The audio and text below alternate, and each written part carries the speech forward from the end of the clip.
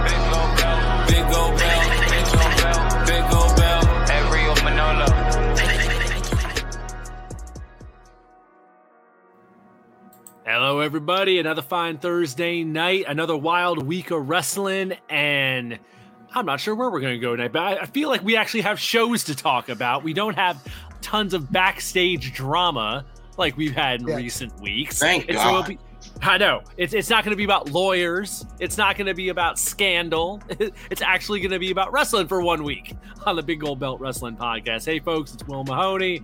We got Silly Celis up in the right-hand corner coming in tonight. We got Damian G rejoining the crew this week from down in Texas. And, of course, the Giant Crab Jamal down in the lower right. How's it going, gentlemen?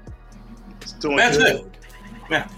Cool. So I think we're going to start out with our good friends at AEW, as it was definitely an AEW kind of week with two big shows back to back, with Forbidden Door, their crossover show in New Japan, happening over the weekend.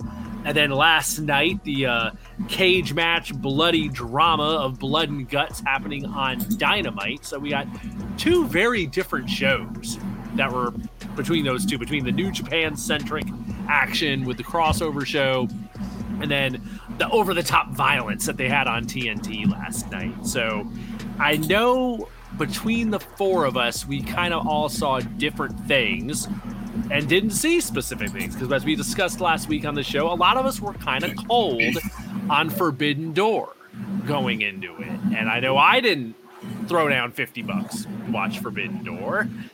And I think a lot of people were kind of in that boat. But from what I saw coming out of the weekend, it seems like it was a very well-received show for the people that were very invested in it. And I think that was the key for that show going into it. If you were sold on that show from the moment it was announced, you were all in, and you were probably super served by what they did. If you were on the fence, I don't know if you were necessarily moved to suddenly hop on the train and be into it.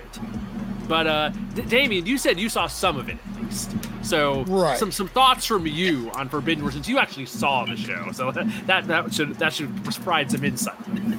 So I, as a lot of people know, I'm not the huge New Japan follower. Maybe a couple of years ago, I was a little bit more inclined to follow them. So what I caught, and I came on during the Fatal 4-Way for the Bootleg Intercontinental Championship, and I'll say this: Pac finally getting his title, which a lot of people, when AEW started, thought he would probably be the person that was thrust into the mid-card early, and then he's been playing around with the Lucha Brothers for so long. You kind of forget that Pac actually was a championship caliber performer when he first left WWE, or even when he was in WWE. And watching him and Miro and Malachi and Clark Connors, who I had never heard of, and then I saw that 4-way just play itself out. And there was a couple of, WWE-centric tropes that I saw, like only one man fighting at a time, even though it's a fatal 4-way. And Miro, I thought, was going to take that, and the fact that they went with Pac, was a pleasant surprise. it was a good match, and that's why I jumped in on, and then I was just waiting, like I think you too, Will. We were waiting for who the mystery opponent of Zack Sabre Jr. was going to be. And then when, the worst kept secret in wrestling, when it was Claudio, I kind of was like, okay, I'm good. I don't need to see the rest of the show. You know what I mean? So there were moments like the Bucks against Sting, Darby, in general, just the stupid car flip back rake. I know a lot of people on Twitter liked it. I know Jim Cornette probably did 35 backflips because he hated it. But it was entertaining for what it was. Watching Sting still doing dives at 62 years old. Like, that man's AARP card hasn't come in yet, apparently. So he's over here trying to keep up. The whole nipple twerking thing. And when he basically forgot a spot, walked outside the ring, said, oh, wait, never mind. Turned around like an NPC character and walked right back into the camera to do the spot. I thought in and of itself was just hilarious. The Bucks, love them or hate them, they're entertaining. The shtick might be corny. They might not be everyone's cup of tea, but they are entertaining for a particular set of wrestling fans. Now, I'll tell you which one really disappointed me. And a lot of people gave it a high mark. Rosa versus Tony. I tweeted, I have high hopes. My fingers are crossed. You guys mentioned this before, where Tony was the stretch to include her as a Forbidden Door participant because of her Stardom connection. But I just felt the match was a B at best. And I don't normally throw around grades like that because I'm not Meltzer, but I guess maybe I was just so amped up to see two high caliber performers. And for me, just watching at home, totally detached from either competitor, it felt a little flat. Maybe match placement on the card might have helped it. I don't know. But just something felt flat about it. I can't stand Will Ospreay. I don't really give a shit about his match with Orange Cassidy. Shit human being, whatever, man. Claudio versus Zack. Here's my question. I'm going to open up a question for you guys about the two wrestlers in general. I don't know if you guys are familiar with Zack Sabre Jr. outside of the Cruiserweight Classic from a few years ago. Yep. But did it underwhelm from what we thought it was going to be once we realized it was Claudio Castagnoli? Because I thought it was okay. It wasn't great. It wasn't perfect. Maybe there was ring rust on Claudio. So I'm going to open up a quick question, and then I'll finish off my thoughts about the card. Was it just average at best, or, am I missing something? I think that match, if anyone saw it. I think for them, and just knowing they're two different styles, Zack Sabre Jr. really matches with Bryan Danielson, and I think that's what they were planning for. Now, Claudio is not that type of wrestler. However, he'll try to make do of being that dance partner in the ring. And I think what Zack wanted to do was have that legit technical wrestling match that he's known for, to have that with Bryan Danielson. And I think when Bryan Danielson got hurt and now they had to revamp it, and he probably knew Claudio was going to wrestle, it's like, okay, I'll do some things, but it's not everything I wanted to do, and they didn't get a chance to perform how they want to perform. So I guess it was a little bit of letdown in that way. Good to see Claudio there, but it wasn't what Zack came in to do, and not have that match to put on for all matches like he would. So I think that's what a little bit, it kind of fell flat because it wasn't the way it's supposed to go. Yeah, I mean, the bottom line is you have a dance partner and you prepare for this dance partner and you go out there and you put on a show, and then your dance partner sprains his ankle. Yep. And now it's not that the person that you got to dance with isn't capable, but they're just not the partner that you had. And that there is something about that you lose a little bit. Now it's fair. I didn't see the match. I didn't watch pay-per-view. But I can understand how all of a sudden there's a sudden change, and you have this very proficient, very technical wrestler that wants to put on a technical classic, and you think like, well, who would be that guy? Claudio never came to my mind of the potential suitors for that match. I really thought I was thinking along the lines of Gresham. I was thinking along the lines of somebody else from Japan. I was thinking of along the lines of, maybe there's another free agent that, Josh Woods, I think I said last week, would have been somebody that I kind of wanted to see. But you have Claudio, who, technically sound, definitely proficient, but he's also strong as an ox. So that's a power game that he brings that other technical guys may not bring, So it is different. You can't say that it's not different. And it's not that he did the best he could. It's just that the match that we thought was going to happen can't happen because the people that need to be involved aren't there. And it is what it is. Okay. Yeah, having not seen the match either, the main thing I kept hearing, I guess kicked around after the fact, was that a lot of people kept saying that Claudio was still wrestling like Cesaro. That it almost seemed like he still had the WWE style stuck on him, that he's been working that way for so long that he has not shooken off that WWE smell, that WWE, not so much shackles, but just, that WWE house style of how they want things presented.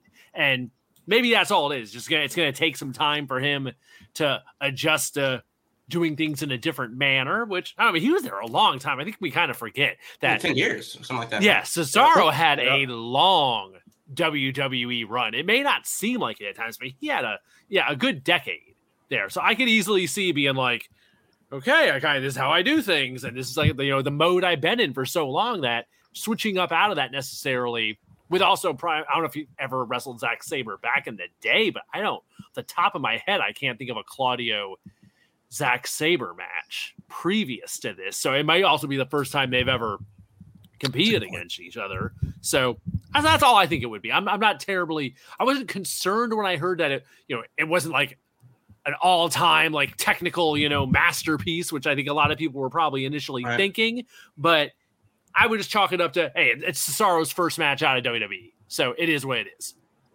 Right. That's what I was thinking too, because it just seemed like he was wrestling as Cesaro and not Claudio. And maybe there was a little bit of ring rust. Some people were saying that might've been the reason he was wearing pants as opposed to trunks. He wasn't in his phenomenal WWE shape. I don't really care about that. Whatever, it is what it is. And that's when I turned it off, because I had no interest in the Fatal 4-Way, even though I like Okada. I didn't really care, because when we saw Okada debut on Dynamite, it looked like he was only there so he didn't get fined. You know what I mean? So that was the only reason why Okada even bothered showing up. And the main event, we all knew Mox was going to win. So for me, there was no point in watching it. So I turned it off right after that. There we go. So Forbidden Door. And then, of course, from there, we moved on to last night, to Wednesday, with the big Blood and Guts cage match in Detroit to cap off Dynamite. And it was kind of weird because they had to shoehorn Forbidden Door. Blood and Guts build into the Forbidden Door show. I heard it ended with a big brawl and all this to kind of segue back into, okay, we're done with this New Japan stuff. Now we got this big multi-person tag match that we got to run on free TV on Wednesday to get people to tune in for. So my biggest thing last night, having watched the Blood and Guts match, I was surprised they gave it the whole second hour. It felt like it got a lot more time than it necessarily needed from my perspective. It just felt like it went on a really long time. I think they could have easily done that match in a 35-minute to 40-minute window. Maybe even that would have been too darn long. But the full hour, it felt to me like there was a lot of it where it was just, okay, we got a bunch of people laying around here, and these two guys are going to go do stuff. And we're going to focus on that. And I know that's kind of what the modern War Games formula has become, between the NXT version and now the second version of something similar in AEW. But it just felt like it dragged. There was a lot of good stuff in there and a lot of spectacle and a lot of, we had the big stunt, big throw off the top of the cage and tons of blood. Of course, it lived up to the moniker and helped brought in some deathmatch spots like the skewers and all that from a deathmatch wrestling that you don't necessarily see on mainstream wrestling in the US. So I think it delivered on the idea of a spectacle, but I think it could have been tightened up. That was my main thing. I think it just could have been tightened up, and a good editor, I think, could have made it a bit more intense, a bit more just snappy, is what I'm thinking. Other thoughts, guys? Someone jump in here. And let me, before I speak on that, I want to go back to what you said earlier, Damon. I want to give you a credit about what you said about Pac. How you described it made me think about those classic ladder matches when NXT first came on USA with him and Bo Dallas when they was going for that NXT championship. We haven't seen Pac in that type of mode of championship contender, yet it was on NXT level. We haven't seen that since he had that on Sunday. So I definitely want to give you credit for that, because I love that. That's the first thing I thought about as you described that. For you, Will, it was very funny. For your point too, I was noticing like literally they were dragging, and you saw them calling spots every time something was about to happen. Like you knew like, okay, we're going to this corner. This is about to happen here. Somebody else is going here. This is about to happen in this spot. So it was very slow in those process. And even when they went that picture in picture, you could tell they knew it was a commercial break, but didn't probably realize it was a picture in picture of how they kind of slowed down that pace. When it comes to matches like that, what are very gimmicky, and I understand you want to put the blood and guts in it, you don't have to make it too obvious. Let it flow naturally. You know blood is going to be there. You know high impact moves are going to be there, but you don't have to always set it up where it's like, okay, let's get ready to do this spot. Okay, let's get to the next point, spot. Just let it flow naturally and tell the story if you're trying to do it. But granted, when you try to do it for an hour like that and space it out, it will drag at certain points. I thought it was semi-entertaining. I was just hoping nobody died on that night, because I hate to see if anybody died on TNT. But at the same time, it could have been better. Was it something to watch because nothing that was on TV? Yeah. But at the same time, which was the end point, which got me, I don't think the end of the match happened the way it should have. And I thought that was very hilarious, seeing Eddie Kingston's face about what happened. And I think somebody botched something about how that ended. So it was just very interesting to see that as well. So the problem that I have with Blood and Guts as a pay-per-view is kind of the problem that I have whenever AEW tries to go beyond. It for those that know and have seen, been to live death matches, been to, that type of environment, what it really is. And that's kind of where it's just like, I know this isn't for me, because it can't be. Because if you really do an actual, tournament of death, an ICW or an IWA Mid-South, mid-2000s or mid to early 2000s death match, Warner's going to pull the plug immediately. That show won't last past 9:15. So I understand that it can't be what I want it to be, but I can't sit there and go, this is fine. So when you have a pay-per-view, or not a pay-per-view, I'm sorry, when you have a special event like Blood and Guts, and it just feels so damn safe. It's like a magician that's throwing the 17 swords, and he's juggling everything, and you don't know that the swords, and you know that the swords are dulled because you can see it, or that the gimmick is in, and it just kind of really takes away your suspension of disbelief. So there's that. The build up to it, and there really wasn't any, is fine too, because they were doing other things with New Japan, which took away from the AEW side. Would I have booked this pay-per-view, this special event, immediately after New Japan? Probably not, because if they had waited until the middle of the month, they would have had 2 weeks to build it up, because they kind of really forgot about it because of the New Japan stuff, which is what it is. And then there's the biggest thing. Now, my incessant hatred of Jon Moxley is notwithstanding. Eddie Kingston's getting to that level as well. I don't understand why he's a thing. Now, he's a competent wrestler, and that's something I would never say about Moxley. But I don't understand what his gimmick is. I don't understand what his motivation is. He doesn't seem interested in winning anything, but he doesn't like losing anything. He's always seemed to be built, on this like warpath of a vendetta. And it's just more New Yorkers loving to hear themselves talk. And I get it. I understand that. The gift of gab is something that is in the water that comes down from the Catskills and is pumped out through the taps of New York City. New Yorkers they get diarrhea of the mouth, and it's in the water. I get it. But, and even though he's from upstate, Yonkers, upstate, because again, New Yorkers, it is still kind of just like, what are you doing here? And that's really annoying. And then, of course, I'm supposed to believe that he's working this match called Blood and Guts with Claudio, and I'm supposed to buy into the fact that they had a feud in fucking Chikara. Why do I care about that? The Chikara callbacks are pretty funny. They are pretty funny, and that's fine if that weren't 12 to 15 years ago.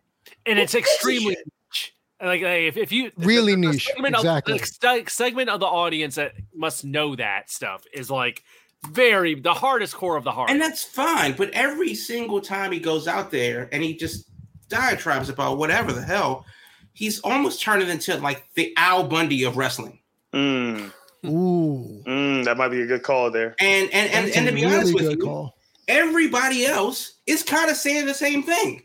Brian said, well, you're one of the best I've ever seen that'll never win a damn thing. Jericho said the same thing, and that was their feud. He's beefing with Cesaro over this 15-year-old thing about Cesaro moving up and leaving him behind. Yeah, you scored 4 touchdowns in a single game 20 years ago. Okay, cool. But you did it. You did it. Can't take that away from you. What have you done for me lately? Not a goddamn thing other than talk about it. But he's this tough guy, and I'm supposed to buy into that and whatever. It's also wrestling. If you want to go bare knuckle boxing, talk to Dominic Guarini. Talk to all of those guys. Talk to Schlack. I'm sure there's a backyard somewhere, a dusty backyard with barbed wire in somewhere in southern New Jersey, where you can go get yourself fucked up for. But right here and now, I don't understand what he's doing. And it's annoying because people are putting him on this pedestal as if he's like the everyman, the working man, and he's not. I just don't see the effort. Like, he's talking all of these things, and it's great. And I'm not seeing, and I understand what the end goal could be.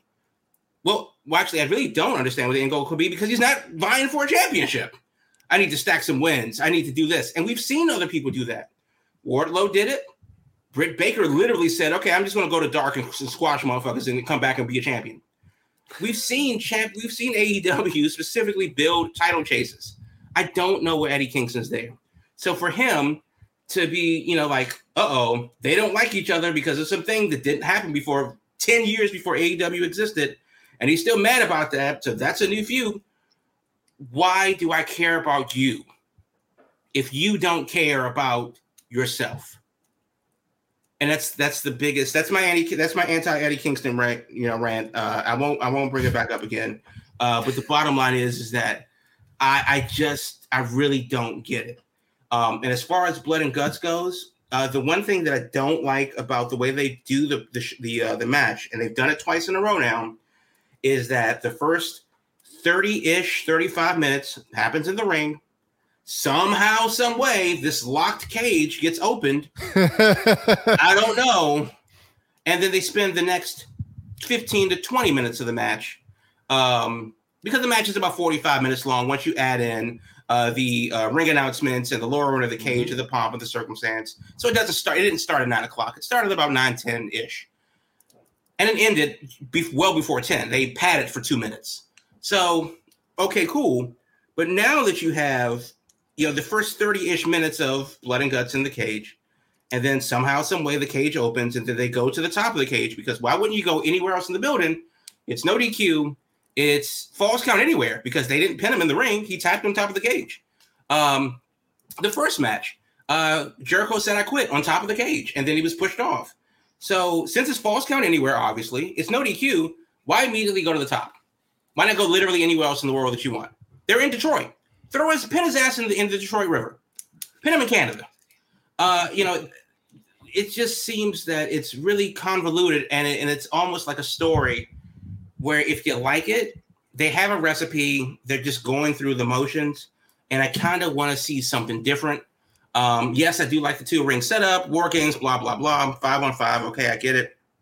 But I really do wish they would have switched it up a little bit more. Yes, I do believe I don't think this was a better match, but it was better paced. I think a lot of guys got their time in. Unfortunately, Santana definitely hurt his leg in some way. And that was unfortunate, But then again, that happened. And I immediately think, well, Jericho's got to win this now. It's 5-on-4. Well, Sammy gets tossed into oblivion, and he lands in the Shadow Realm. and now it's even and they win. But the long and short of it is that like. I'm sorry, Jamal, real quick. Just shout out to Sammy how he took that spot. I like how he tucked and then flipped over. I think that was a very safe way to do that spot. He did a giant swanton, essentially. Right. And he did it perfectly. So yeah, he didn't over-rotate, and he landed in the middle of the crash pad, which is not a thing that we should be talking about. It's blood and guts, and you're giving him a 9.5 on the form when he falls into the crash pad? I am. What is this? What are we actually talking about? I mean, that's my issue.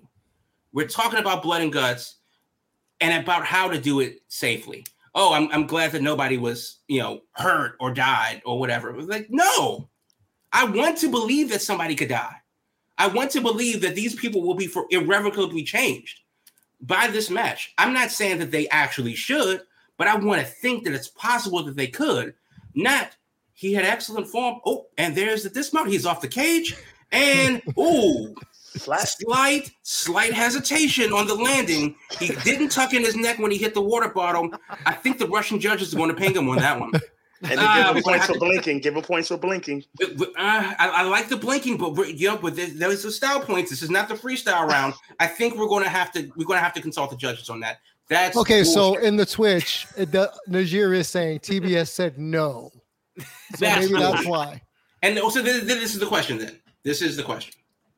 Should it be a pay-per-view or a late-night TNT special that airs after 10 o'clock? It's only one match. You can make it a 1-hour show like they do Battle of the Belts. Just put it on late. And from 10 to 11, which is already a precedent set for AEW, to have a show on that late. And just have it Saturday night, blood and guts, one show. I don't think it'd make any difference as far as like between that and how it's done on Dynamite. I figure how it's being done on TBS is how it's going to be done on TBS, probably regardless of the hour. Now, if you switch it to pay-per-view, maybe they could get away with a little bit more. But I mean, even pay-per-view, you can only go so far. As we know from back in the day with UFC, could only get away with so much on pay-per-view back in the day. So even on pay-per-view, there's. I don't know if people are paying for anything 2 nights in a row. You had the thing on Sunday, and then you want to turn around and plunk down another $15 for this thing. It'd have to be total different. It would have to be time. Exactly. And since they only really want to do 4 anyway, and the New Japan made a 5th, I don't know if there's the stomach, especially in this economy. I don't know if there's the stomach for another additional special event. It feels like a loot box at this point. If you're saying that. We just want to give you this. I don't know about that, but they were able to get away with it on TV for what it's worth. I do think the placement of commercials really didn't help. They've got to either have the last half hour be commercial free, sponsored by something, but that because we know how it's going to go. We know it's going to end up on top of the cage. We know it's going to end up. The pinfall won't happen in the ring. The last half hour has got to be commercial free because those commercials were brutal when they placed them at the time that they placed them. Yeah, and I think that was part of the reason they had to stretch was because of the commercial break. So they're like, well, we got to pad. When we go to commercial, we're going to have to pad the match. So it's probably 10 minutes or so added to the match. That was just for padding during those 2 commercial breaks in there. Right. So, for TV and for their ability to put it on, especially in this climate, it is kind of like, interesting. But I really do wish that I was able to suspend my disbelief of harm, danger. So Jamal's points about 180 Kingston, who is he? I'd say he's their Tommy Dreamer. I'd say that is who. That's a good comparison. Their pattern. He's not trying to win titles. He just wants to fight. Or like Finley, just wants to fight. He's angry. He's got to get his aggression out. That's who he was on the Indies. He's no different. If that's the angle they want to shoehorn him as their version of Tommy Dreamer, cool. I mean, Tommy was from Yonkers, so it kind of fits. And to New Japan, not New Japan, the Blood and Guts, I'm going to give these 2 dudes their flowers. Formerly known as 2.0. Right, whatever the hell their names are now, Cool Hand Luke and whatever the hell the other, Dutch Mantel Martel. Yeah. Those dudes bled for their sins from what I saw on the highlights and the photos. So when Jamal says, I want someone to look like they may die, those two dudes took it upon themselves to say, fine, you can sacrifice us at the altar of blood and guts and make it look cool, have the crimson mask flowing everywhere, because Moxley thinks he's Terry Funk, and that's another point I really want to make down the road, is he's trying too hard to be Terry Funk.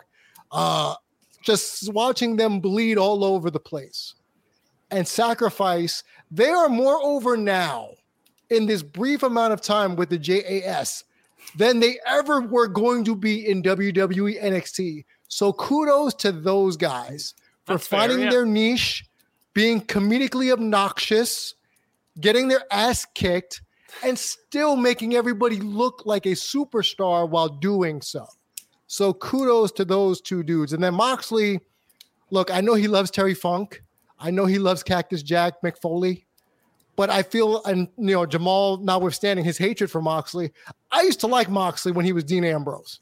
Now he's just trying way too hard to be Funk, and it's not entertaining at all. At all. Lots of different thoughts on Blood and Guts, folks. So, and anything else before we go to break, as far as the Blood and Guts go? I think the big thing is, and I will agree that 2.0, hell of a job that they're doing. They're really playing off Jericho very well, as their characters are arguably more obnoxious than him.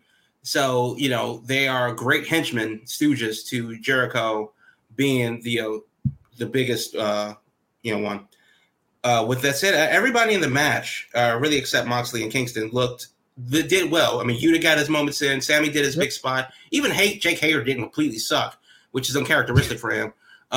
So it definitely was a better, well put together match. But I do think that technically, I wish that it were produced better. Right. And that's but that is what it is. I mean, obviously, if they were on pay-per-view, that'd be something different. They're on TV. There are compromises have to be made, and that's kind of a thing. With that said, though, this is the second time in a year they've done it. I hope that it does continue to be an annual thing, but I just really hope that it gets a little bit more of the spotlight than it does, instead of saying that this is another Dynamite that just happens to be called Blood and Guts. I really do think, especially if they're going to do these TNT specials like Battle of the Belts, they don't need 4 Battle of the Belts when one of them could be Blood and Guts. Yeah, it could easily be one of those shows. That's for sure.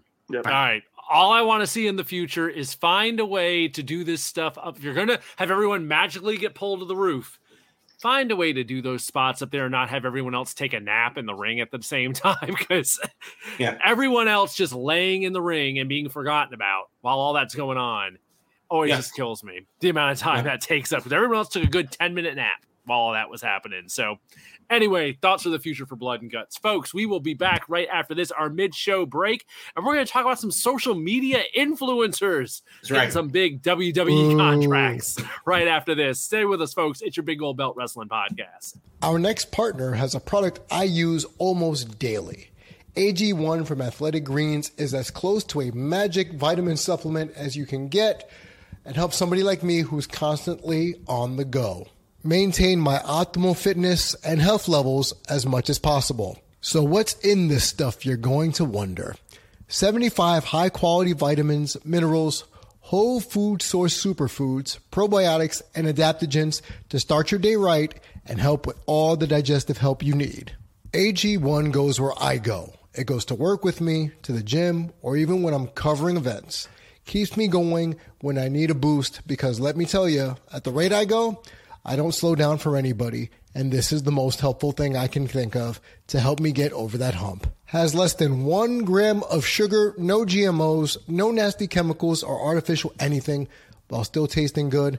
And for me, most importantly, supports better sleep and quality recovery, because everybody who knows me knows I don't sleep a lot of hours because I'm always working, but it helps in the long run. Trust me on that one. Now, for you all wondering, I know what you're thinking.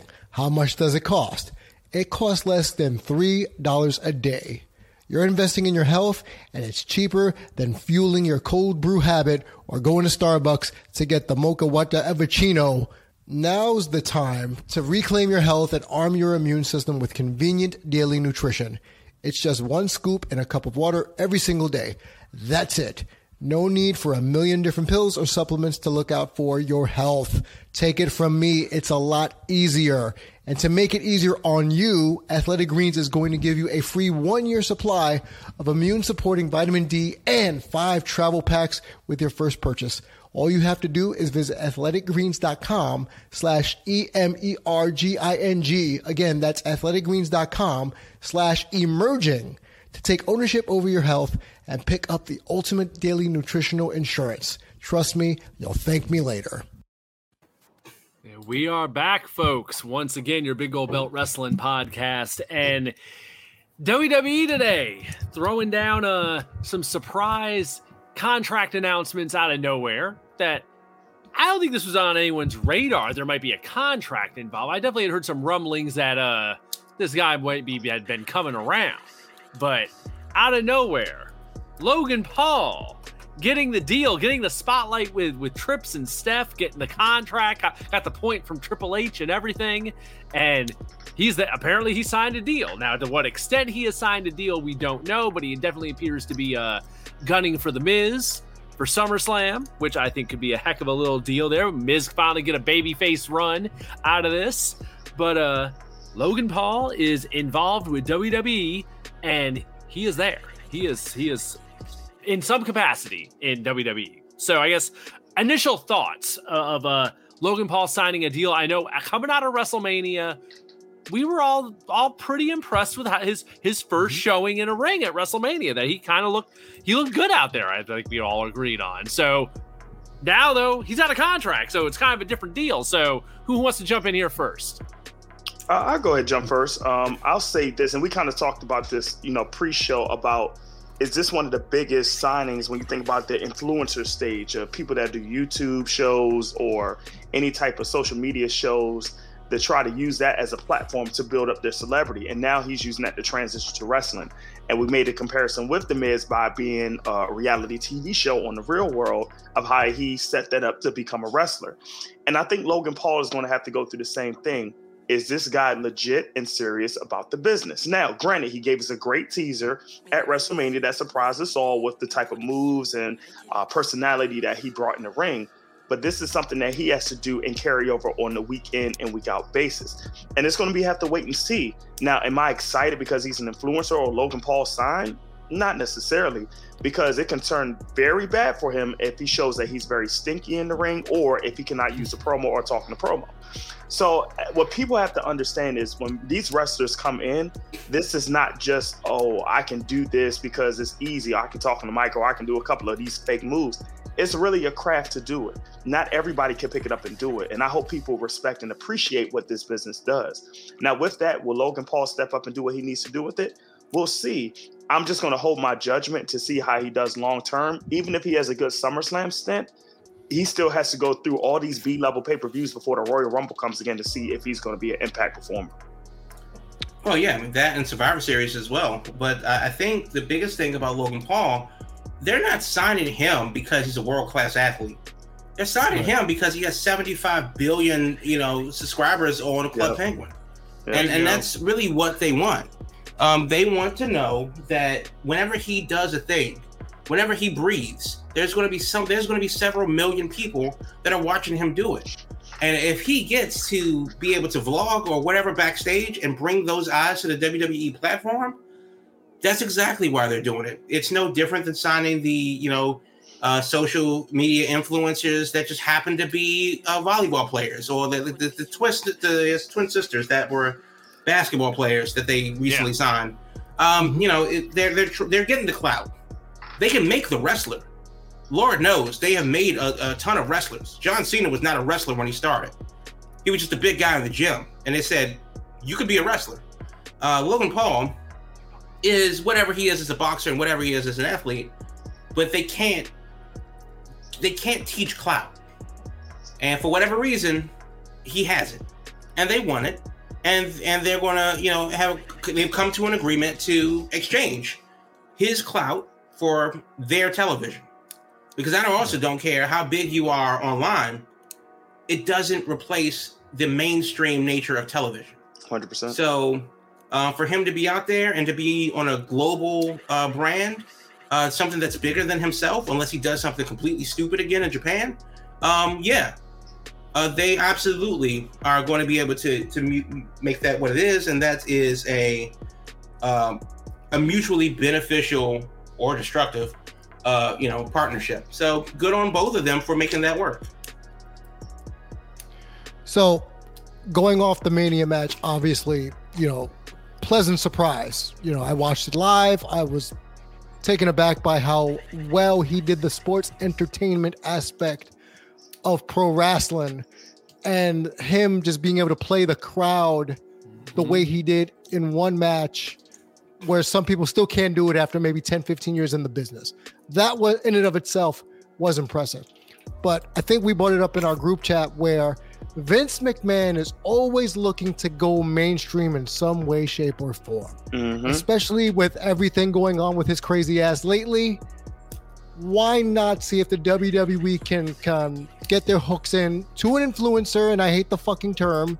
I hate the whole thingamajig because I'm the old man yelling at the clouds. But yeah, exactly. But he is going to get people invested in the product that may not be WWE or wrestling fans. Think about what the Bellas did for Total Divas did for, that audience of WWE fans that got brought in, reality television. So here's another avenue for potential new fans to be brought in. And to be fair, we said before about the point of he's going to have to do some B-level pay-per-views. Maybe that's not even what his contract is. Maybe he's a special attraction performer, social media correspondent, where he only works the big shows. He works Pat McAfee deal. Thank you. I would love to see them two go out in the ring now that you brought that up. Like who's the bigger mouth in WWE that just happens to wrestle.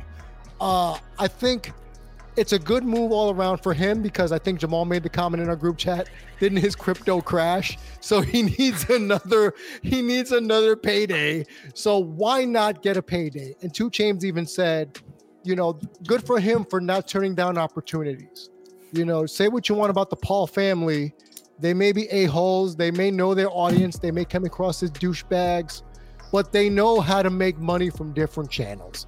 And I will give them that much. And I will give Logan Paul all the credit in the world. If he shows up at SummerSlam and him and Miz have a war of words, the promos leading up to it, the in-ring portion is pretty decent. If you're paying him to maybe do what? 3 shows a year, 2 shows a year, but he films content for you on Tout or whatever, media y'all want to use, good. And it might bring in some new fans, and I think for me, it goes beyond him now. Now it's like, okay, so who's next to jump the line? Not even the NILs. Who's the next celebrity to say, you know what, I want to wrestle? Because we've seen Shaq do it. We've seen Snoop Dogg try to do a frog splash. Bad Bunny comes to mind, so who's to say now we're not going to see more doors open, forbidden or not, to non-wrestling entities or performers, So good on everybody. Do I really care? Am I tuning in to see Logan Paul wrestle? No. I'd rather see Wee Man come in and body slam people again, to be quite honest, but it's going to get butts in seats, because remember back in the Carney days, butts in seats, right? Eyes. Now it's all about clicks, impressions, retweets, tags.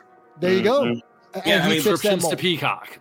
Butts and seats has been replaced by SEO in a major, major way, which is why the move at SummerSlam is JoJo Siwa versus a returning Bailey. Make it happen, Vince. Oh my gosh. Make it happen. This man said JoJo Siwa. It's the only one I know. So I'm old too.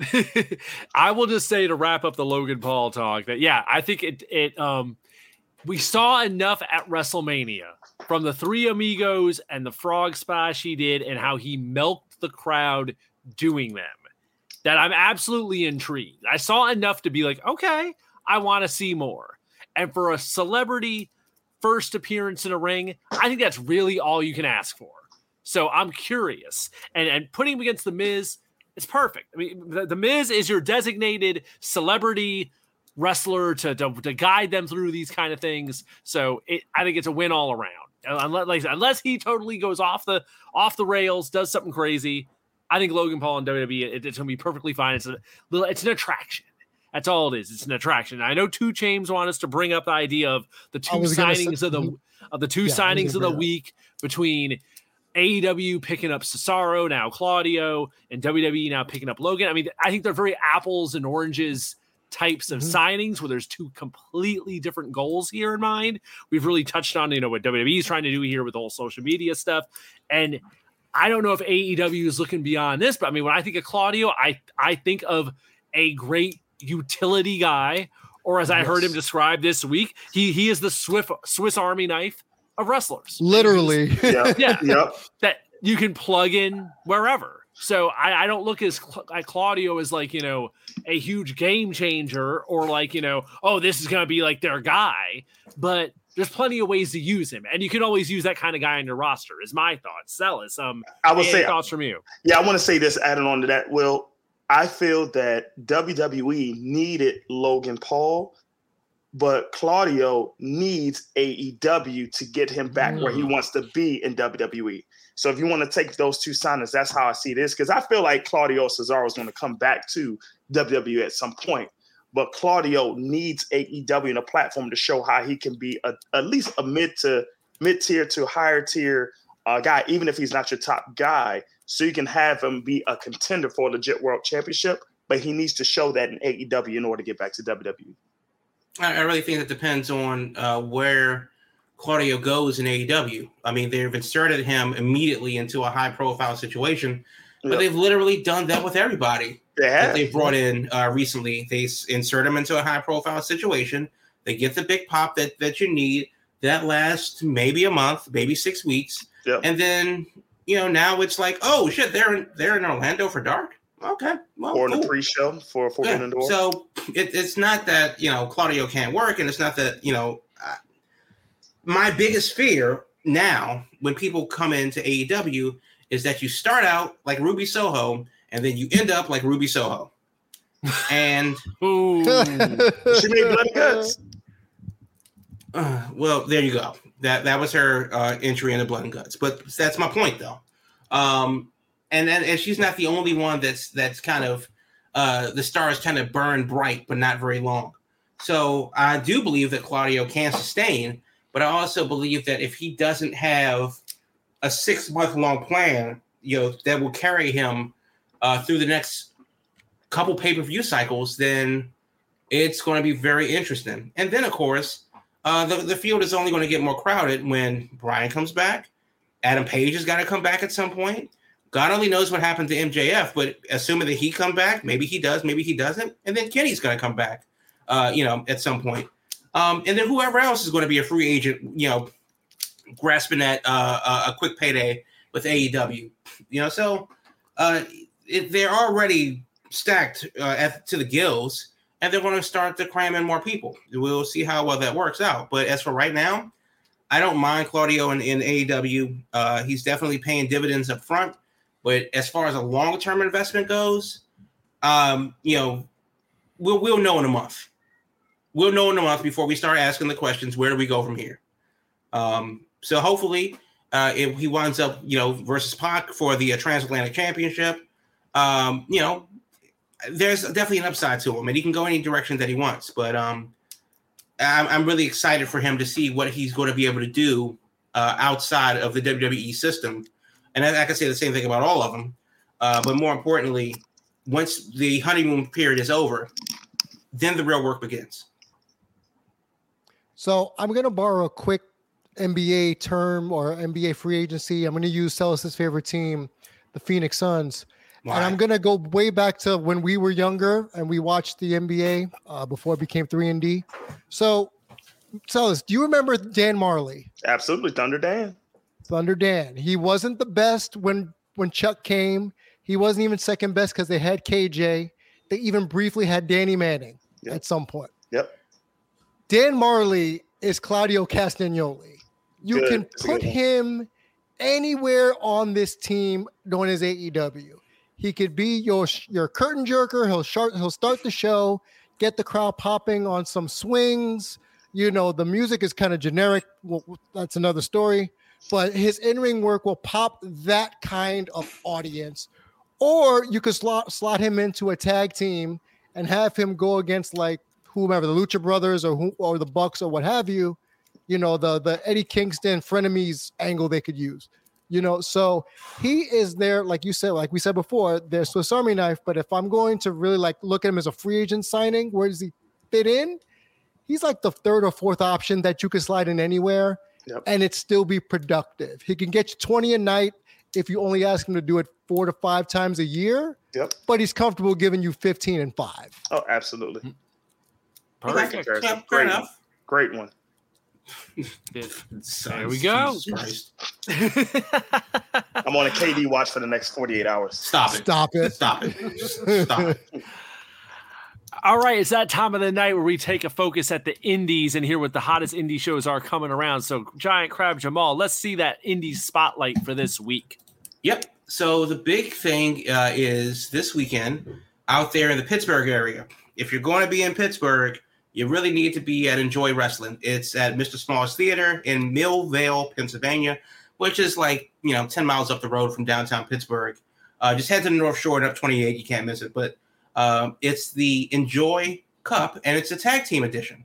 So I am pretty excited about the tag matches that they have, and that's fine. That's all well and good. You go for the tag team wrestling, but the Three Rivers, three-way dance for the Enjoy Wrestling Championship. MV Young versus Trish Adora versus Lee Moriarty. That's pretty damn zesty to me. So I am very excited about that. I unfortunately will not be in Pittsburgh this weekend because I'll be in Canada. But damn it, if I had known earlier, that would be worth a trip up the Allegheny for. It's this Saturday at 7 p.m. Mr. Small's Theater in Pittsburgh. That is 400 Lincoln Avenue in Millvale, Pennsylvania. And if you need to know everything else, enjoy-wrestling.com, or there's a nice little link tree on their Twitter, but it's linktr.ee/enjoy wrestling. It has all their social media, including tickets on Ticketmaster, to where you can get tickets for the Enjoy Cup Tag Team Edition this weekend, this Saturday in Pittsburgh, just outside of Pittsburgh, 7 p.m. Enjoy Wrestling. Veda Scott on commentary, which is always a good look. If you're not going to be there and you're going to watch it, online this weekend. But yes, very excited about the three-way, and of course some good tag team wrestling from Pittsburgh and Enjoy Wrestling. There we go. And of course, this weekend out in Vegas, there's also Money in the Bank with the briefcases on the line. One of the bigger WWE shows of the year. Not quite going to be a stadium-sized event as we originally thought, but it's still going to be pretty big. It's Money in the Bank. It's always a big deal. So a quick Money in the Bank preview. And of course, for me, I would say Money in the Bank, it's all about the briefcases. So we got the women's briefcase. We got the men's briefcase. We got the two matches, and it always comes down to who should get the briefcases. So I think we could go around the table and kind of weigh in on this. So looking at the women first. On the women's side, the field for the women is made up of Lacey Evans, Alexa Bliss, Liv Morgan, Raquel Rodriguez, Asuka, Shotzi, and Becky Lynch are our field for the women. So I think let's tackle the women first. I wanted it last year, and I got to go back to it again this year. Damn it. I want Liv Morgan to get the briefcase. I want Liv Morgan to get the briefcase. As far as a babyface goes, that's who I want. I wouldn't be surprised to see Becky get it. Please, God, do not give it to Raquel Rodriguez. I do not need that. But I am 100% Liv Morgan. Give her her moment. Live in the Bank this weekend in Vegas.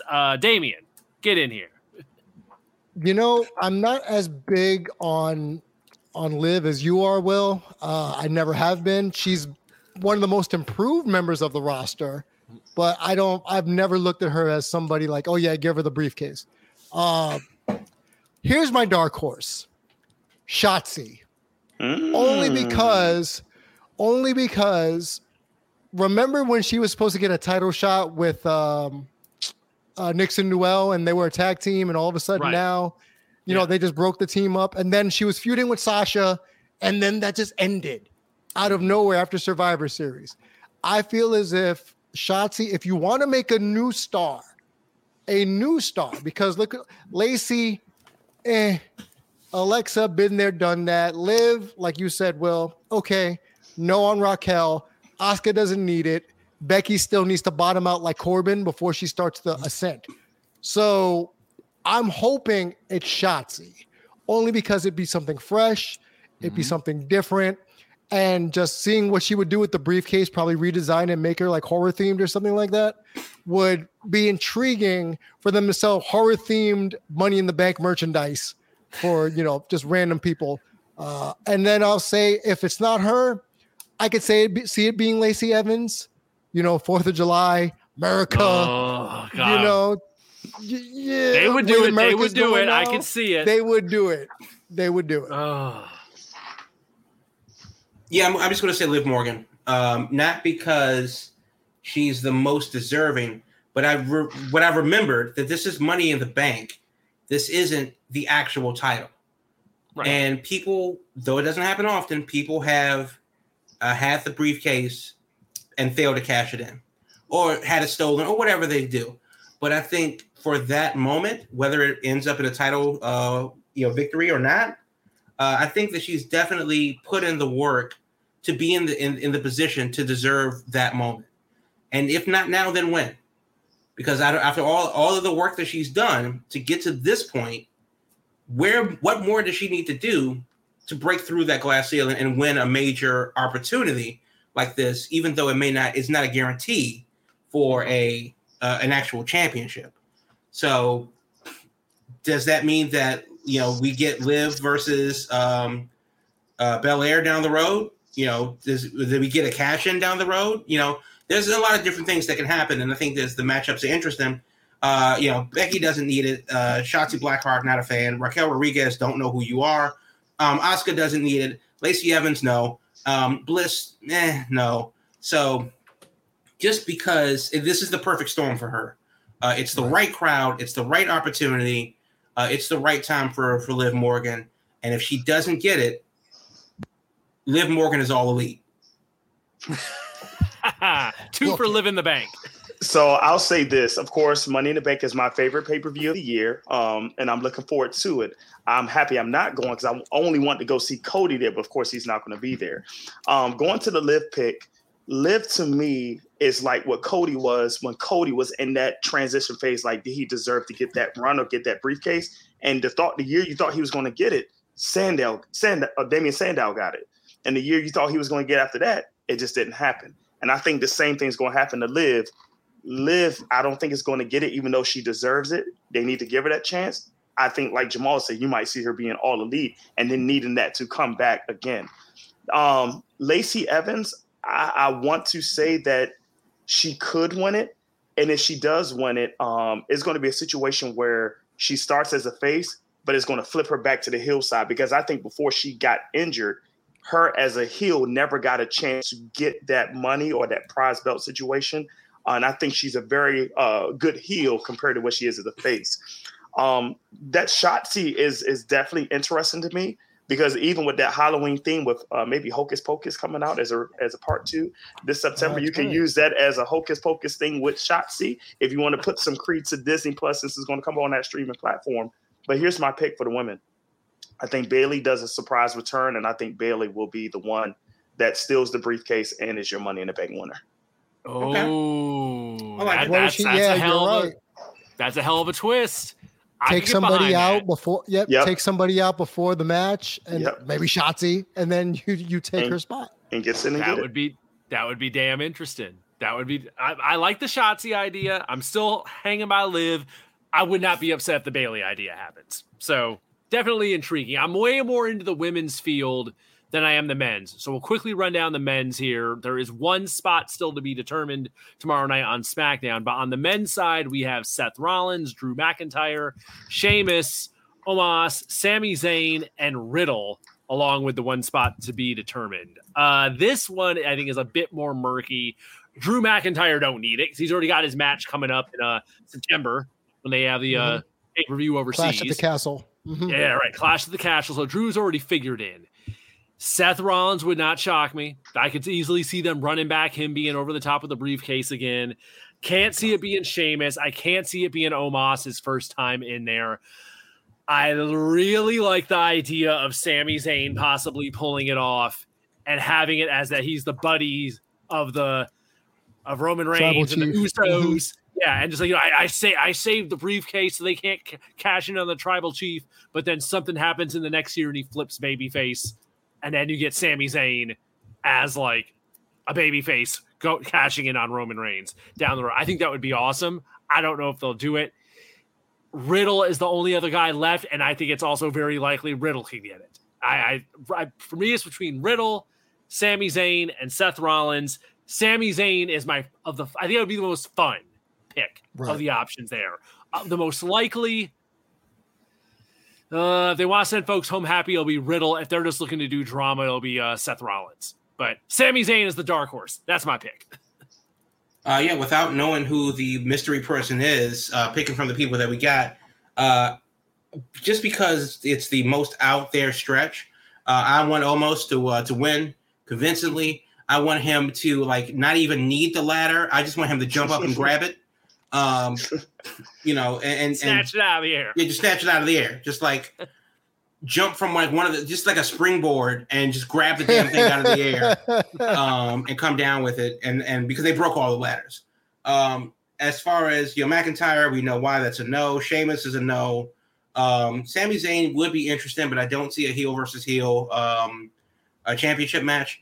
Riddle, I don't care, never have.